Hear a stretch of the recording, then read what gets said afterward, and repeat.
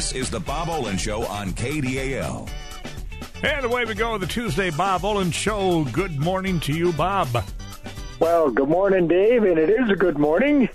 Nice, Yeah. bright sun, and who knows for how long, of course. We do have a winter storm watch up. That'll be from tomorrow afternoon through Thursday. Could be some big snows, big winds, cold temperatures, the usual routine.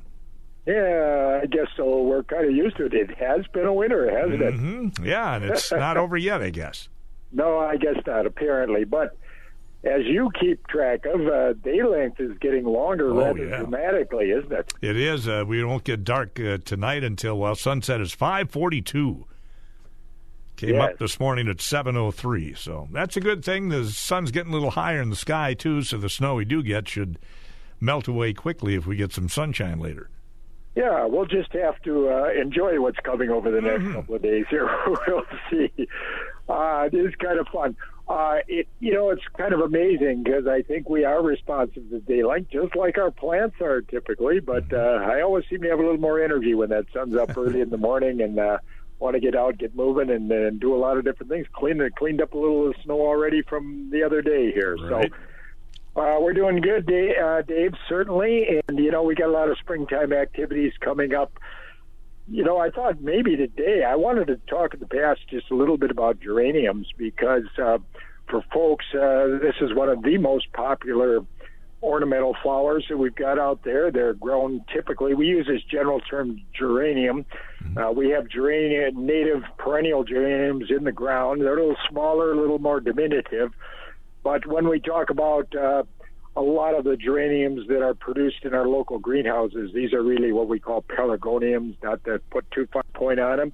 But they got the common name geraniums. They've got the large leaves, the beautiful flowers. We treat them typically as an annual, but they can also be held over, and there are any number of ways that you can hold them over. They really don't have any kind of a storage structure. When you take a look at a plant like a tuberous begonia or even, potatoes, Irish potatoes, we've got a storage mechanism there with a real thick stem or a real thick root. With lots of carbohydrate, and that becomes kind of the storage mechanism for these plants. So we can bring them in, store them under root cellar conditions, and plant them out in the spring of the next year. But when we take a look at geraniums, they got a root system, and they've got a relatively thin stem material, so they really don't have any kind of a storage organ as such, but we can definitely keep them over if we like. There are any number of techniques that are used. So you got them in containers. They are, again, probably one of the number one ornamental plants that are sold locally, probably sold throughout the upper Midwest as one of the number one plants because of all the variability, so many different colors, so many different leaf shapes. If you prune them up and you deadhead them, we can get bloom through much of the season. So they really are a very, very popular plant. You can keep them over. You can bring them inside. They're frost sensitive, of course, so you can bring them inside. You got a bright sunny window, and you can cut back on the water just a little bit and keep them growing. Now, obviously, light is a trigger for all these things, so they're going to slow down, and you want them to slow down. But this time of year, if you store them that way, there are other ways you can keep them over the winter. You can actually take them if they've been either in a container or out in the garden. You can dig them up and restore those roots. Be careful the roots shake some of the soil off, and then hang them in an upside down, typically in a cool, dry root cellar-like conditions, 40 to 50 degrees in dark conditions. And actually, those plants will, in fact, stay alive that way, and they're just living off the carbohydrate that's stored in those stems. So the stems don't have a storage mechanism, but there is tissue there, and they're relatively thick, so they'll stay alive. So this time of year, and the reason I wanted to touch on them just a little bit, this is the time of year, if you store them that way, that you want to take them down, and you want to pot them up, you'll be cutting those back to green tissue. So you can kind of tell what's dried up. The flower buds obviously are going to be dried. The upper portion of the stem is going to be dried. Cut them back to the green tissue. Try to cut back to a bud, and then they can actually be rooted out. We like to put them in a rooting material like 50% vermiculite, 50% perlite. Get it nice and moist, get a little rooting hormone down there, and you can buy rooting hormones either from your lawn and garden shop. Homedin's one of the great big name brands out there. We use just a touch of that, and then you can get them potted up in this rooting media, which is 50% vermiculite, 50% perlite. Then after you get a root system going, and you might pull clear plastic over the top, but don't put it in the direct sunlight just to conserve a little of the moisture. Once you get a root system, then we can pot them up into potting soil, and then we can move them out. By this time, they grow relatively slowly, so it takes some time. That's why I wanted to mention it right now. If you want to do anything with any of the geraniums that you overwintered, now is the time we want to get them started. Now, if you just brought them in, you had them in a container, brought them in, kept them growing very slowly with some available light, you're going to have to cut them back. They get real long and leggy. So this is the time of year where we want to cut them back again to a bud. And then the fun thing is the days get longer. You can just watch the new leaves begin to emerge, and you're going to have a lush green plant that ultimately is going to give you some nice bloom a little later in the season. Now, Dave, if you're cutting your own back or if you're starting your own, it will take a while. So it's going to take a while for those blooms to set up. So what I usually suggest people do for early bloom in the season, go out to the greenhouses where they've been taking the cuttings and they've got them growing under ideal conditions, and they will bloom early for you. So always renovate some of your stock by buying some new material. They're going to bloom early for you in the season. And then what you overwintered will actually carry on that bloom just a little bit later in the year, starting about the end of July and into early August. So you get this nice continuous bloom, and you also you've got some new material every year that you're going to introduce throughout some of the old bad material, and then you just keep these cycling every year. Some you overwinter, some you buy new. You get bloom early in the year and get bloom a little later. But Dave, they are fun for anyone that wants to cut those plants back. It's fun to watch those immature leaves that are going to emerge and the stems that are going to emerge from the areas that you cut back. So it's the light that's the trigger, and in February like this is when we really want to get that process started. Great info. Never realized you could do that. We got a question already. Bob, hi, who's this? Great. This is Barb calling from Duluth, but I'm calling for a friend. Okay. Sure. Last August, she received from a member of her family amarella plant, and you told her not to plant it because it was too late in the season, because it was like the 18th of August she got this last year. Okay, and you told her to take it inside. She's had it inside, but now she's getting all these little black insects flying around in her house. Oh, okay. Well, they may have come from that plant or from other plants. Anything we bring in, we obviously can have a number of smaller insects. Let me circle back just a little bit. Did she find a good sunny location for it? And has she got good green leaf tissue out there? Are those strap leaves beginning to form? I think it still has the flowers and everything on it, but she just wants to get rid of these little bugs. Wants to get rid of the insects. Yes. Okay. Insects. I can certainly understand that. I think we can start with the least toxic treatment first. It's in a pot, and if it isn't too large, you can just try using room temperature water under a spigot. And you don't want it too cold, don't want it too hot. Just try to wash them off. That would be perhaps the easiest thing that you can do. And if that doesn't seem to be effective, we have some what we call insecticidal soaps. And one of the big name brands out there is one called Safer's, and that could be used inside.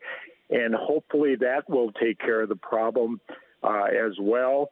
You really don't have any type of harsher pesticides that are labeled for use inside that have to wait till we get warmer temperatures outside. But I would start with just a water wash, and then if that isn't effective, with what we call an insecticidal soap. And it's a chemical definition of soap. We don't want to use dish soap. We don't want to use bath soap. People get that confused.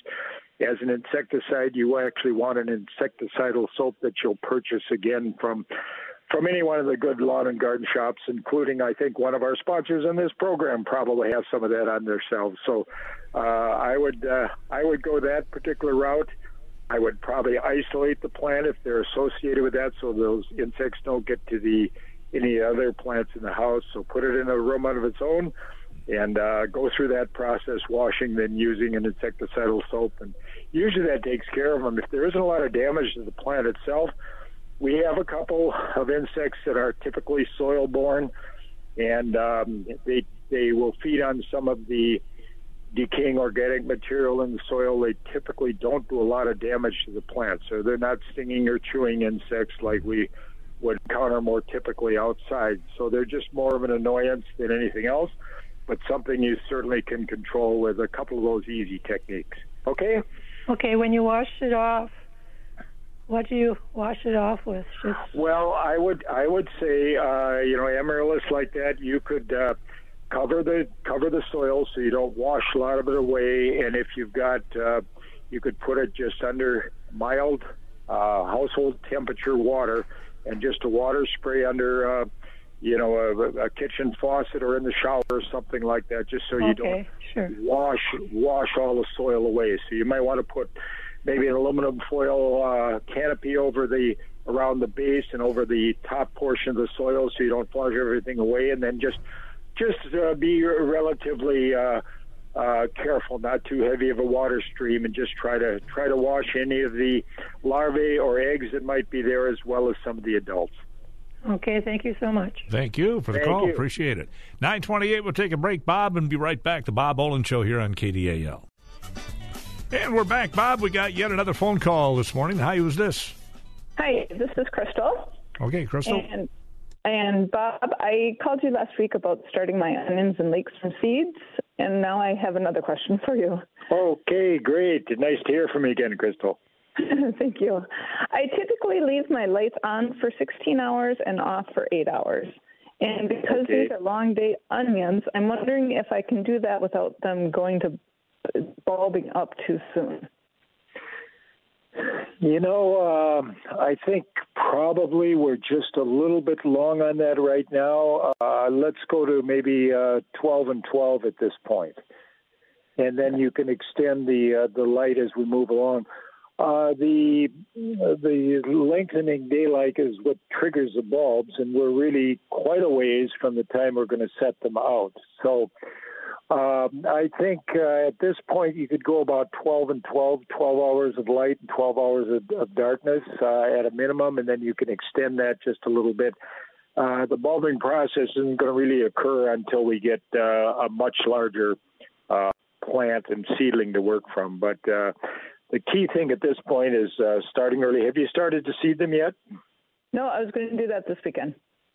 Yeah, I think that's good timing. We don't want to go too early there. And what you're going to find is that they get kind of long and leggy, and you're just going to give them a haircut with a scissors. So you keep cutting, when they get up to when they get long and lengthy and flop over, you want to get them pruned up a little bit. So they grow very slowly.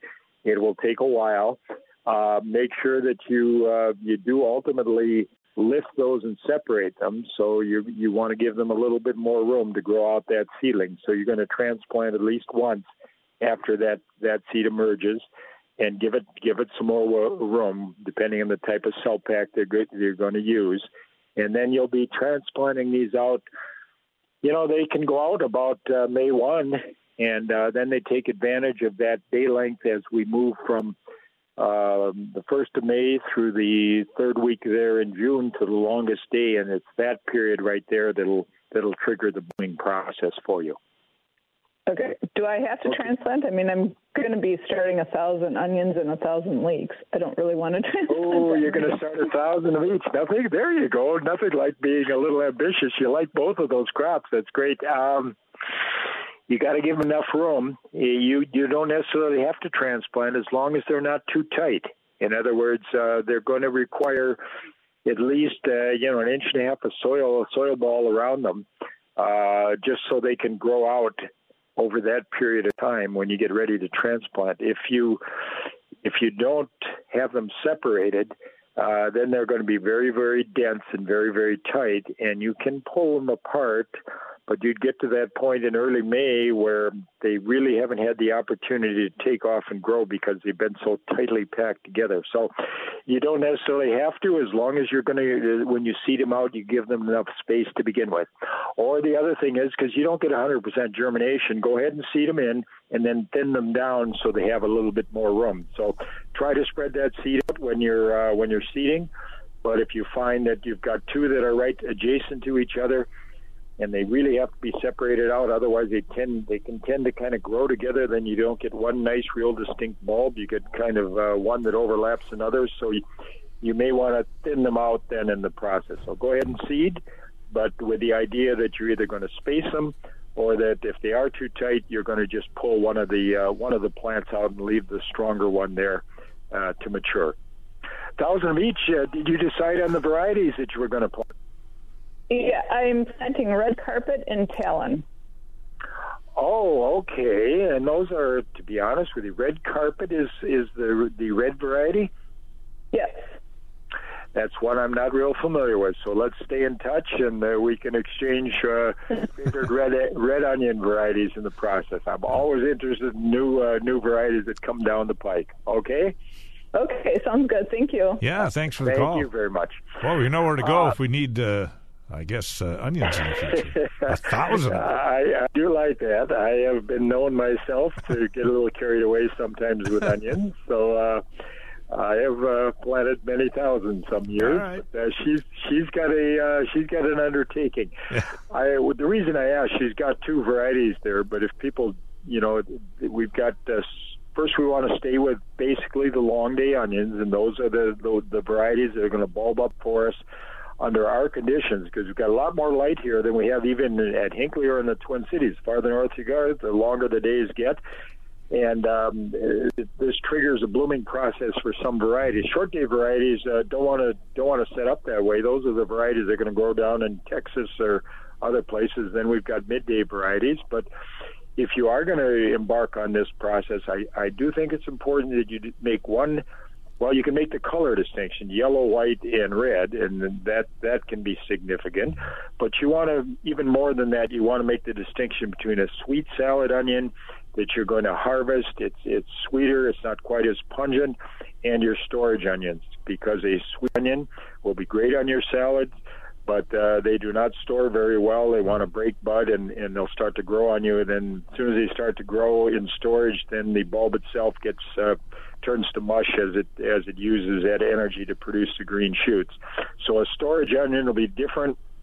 Storage onion will be a little more pungent, so it's not like a sweet onion, but it'll definitely keep significantly better for you under cool storage conditions. So If you're looking at we've got so many different varieties we could talk about. It's like everything else. There are perhaps 10 or 15 onion varieties that we talk about. But she's got one there that I've not grown out, but I've grown out any number of other reds, from Mars to Red Zepp and any number of other reds. So I'll be kind of interested to see how she does with that one called Red Carpet there. All right, 9:37. We got another call to get to. We'll do that right after a break on KDAL. All right, Bob, we are back. We've got another call to get to. Hi, who's this? Great. Good morning. My name is Landon. Go ahead, Landon. Hello. Okay, I have Good an morning. issue. Good morning. I have an issue with moss taking over my yard. It's really growing at a rapid rate, and I've been every spring when the snow goes away, it seems like it's more and more and more. And last year I tried digging up a patch of it, and that's a big job, and I don't know how to combat that. It is a very big job. You're not alone in this. I have the situation as well. What usually happens is we have trees. You have trees on the property and a little more shade and a little less drainage by chance over time. Too many trees that are slowly going away. Yes. Oh, okay. Moss is it's not really what we consider a vascular plant. The only reason I'm going to mention this, it doesn't have a root system. All the moisture it gets, it absorbs right through the tissue. So when we see a lot of moss developing, it's an indication that there's a fairly steady supply of water available. So one of the keys, forget about trying to use any type of a pesticide for control. People always like to reach for that. Then you've got a bare open spot and you've got moist conditions. Grass likes full sun and good drainage. So that's what you want in place of the moss. Then you're going to have to take a look at that landscape. You're going to have to open it up. In most cases, that means trimming some trees or taking some trees down, particularly if grass grew there at one time. It's just a function of sunlight and getting more light, and so we can dry those conditions down. So moss is not going to like it because it doesn't have any way to get roots down in the ground and pump water up. It will dry back. I will share this. Some people have just elected, and this has become very popular out in New England right now, just grow to different varieties of moss and let them grow, and you don't have to mow it. It's not very wear tolerant, of course, like a good grass is, but nonetheless, if you're just looking at the lawn, that would be one potential option, just trying to cultivating and letting it go. Other than that, we've got to get some of the water off. We've got to get more sunlight in there. And in some cases, we actually got to get some drain tile in there and try to wick some of the water away. So that would be my advice on moss. That may not be what you wanted to hear, but that's where we're at with moss, in my opinion. Okay, well, thank you for the information. Yeah, thanks for calling. You're Appreciate very it. welcome.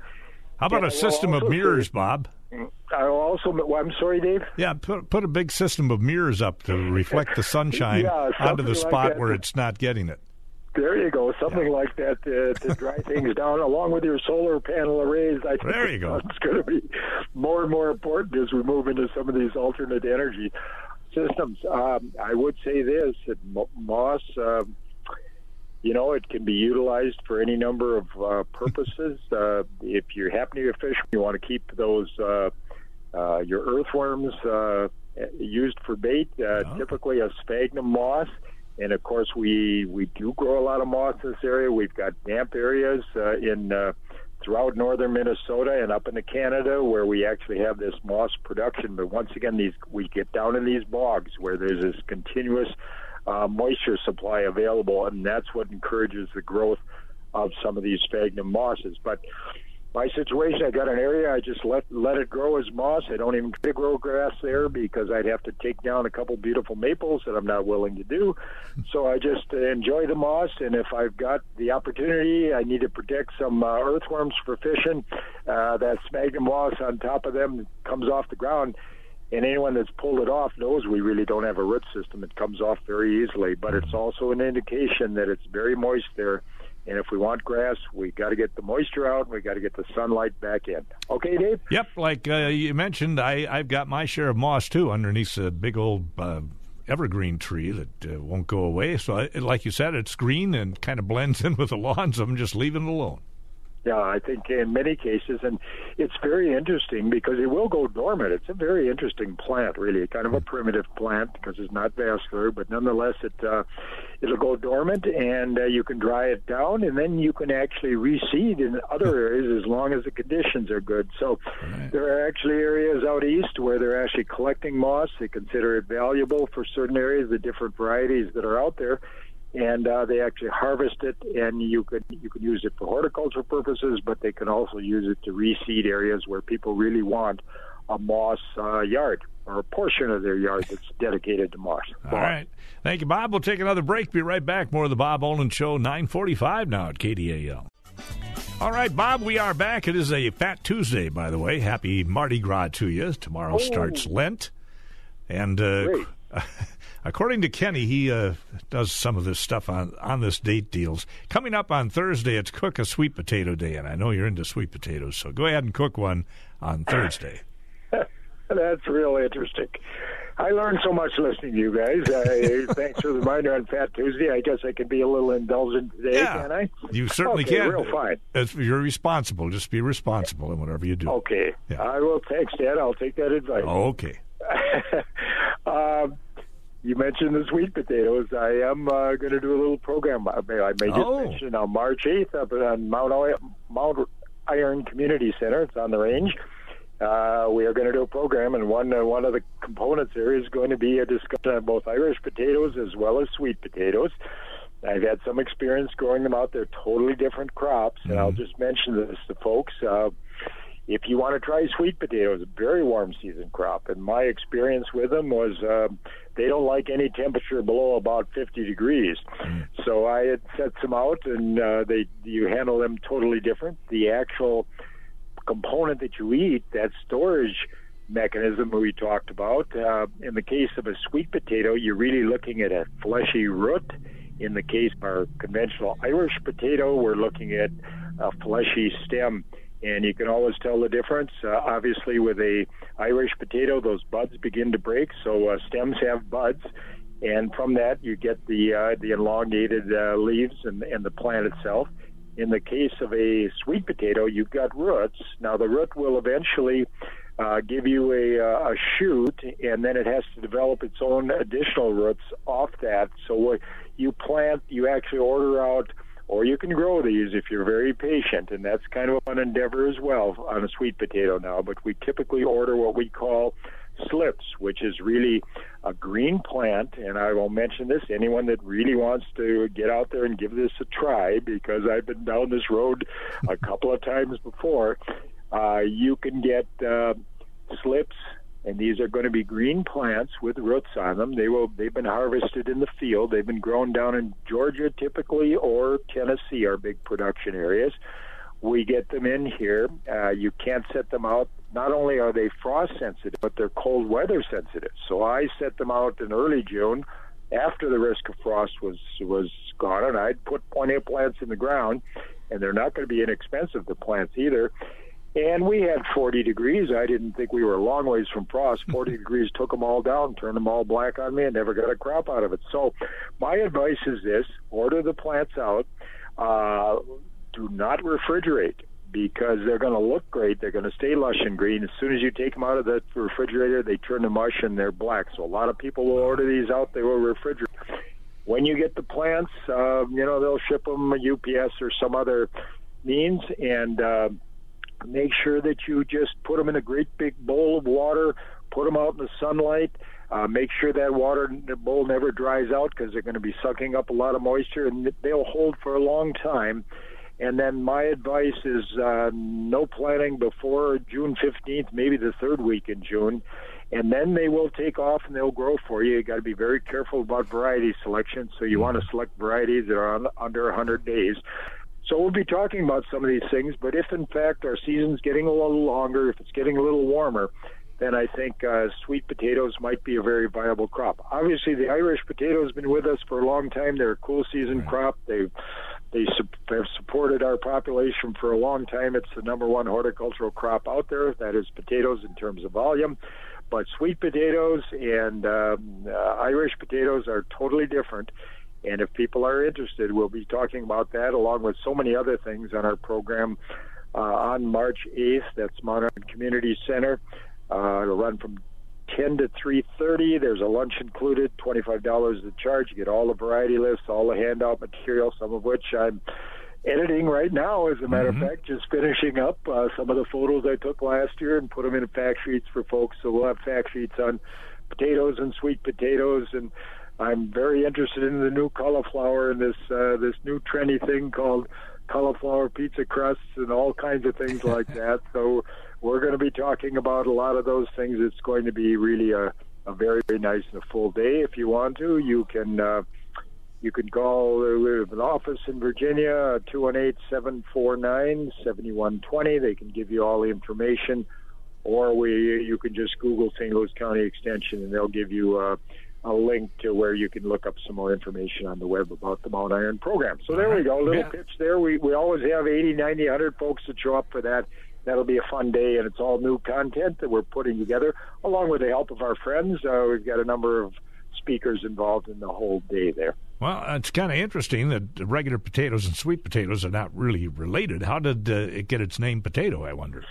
Well, that's a good question. They are not at all related. Yeah. As a matter of fact, again, I suppose the shape is kind of like a regular potato, I guess. Well, right. They're fleshy. They got a fleshy root, but they're totally different. They've been mainstays, and of course, the sweet potato is a southern crop.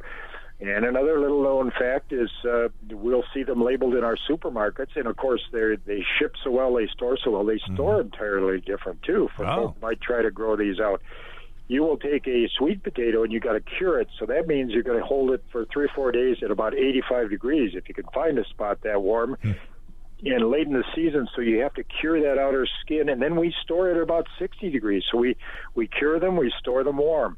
In the case of an Irish potato, or our more conventional potatoes, those we don't cure, so we don't bring them to warmer temperatures. We drop them right down to refrigerator temperatures, 35 to 40, and high relative humidity, and we hold them there that way. And at 50 or 60 degrees, a conventional Irish potato will break bud very quickly, and that's way too warm for storage. So they are totally different. Irish potatoes in the nightshade family, the sweet potatoes in the morning glory family, totally different. They just picked up this potato because they both have a fleshy storage structure there, filled with lots of good vitamins. Right. Yeah, I just wonder, they're both healthy for you, right? Very, very healthy. Right. And actually, there's a lot of vitamin A even in that. They're both good. I mean, I'm surprised even the Irish potato gets a little bit of a bad rap because it does contain a lot of carbohydrate, but there's also a lot of vitamin C, a lot of fiber, lots of protein even in a conventional potato. So they're both nutritious. The advantage is sweet potato in that orange color that you get, which is typical. Now their flesh can be orange, purple, white, cream colored, so there's a lot of variability. But the more orange color you get, that's beta-carotene, a precursor to vitamin A, so it does have that vitamin A component that an Irish potato does not have. But they're both good, both very nice and nutritious, Dave. Yeah, I see you can order sweet potato fries now, too. So. Yeah, they're very, very popular. Right. Very, very good. There's a high carb content there, sugar content as well, so... growing them here this far north is a little tricky. We got to pay attention to varieties and technique and so forth. But I think they're major crop farther south, and I think maybe as things are warming up, they could be a significant crop for us as well here. All right. Well, hopefully, Bob, next Tuesday we'll be done with all the snow, and it'll be a little more spring-like, I would think, by next week. Because let's see, will we be in March? No, it'll be the last day of April next. The last day of February next Tuesday. That's right. So. And based on the snow that might be coming, I think the landscapes will still probably be white a week from now, but more sun. No doubt about it. Hey, Bob, as always, thanks, and we'll catch you again next Tuesday. It's always fun. Thank you, Dave. And we'll check out the forecast. That'll be coming up next here on KDAL.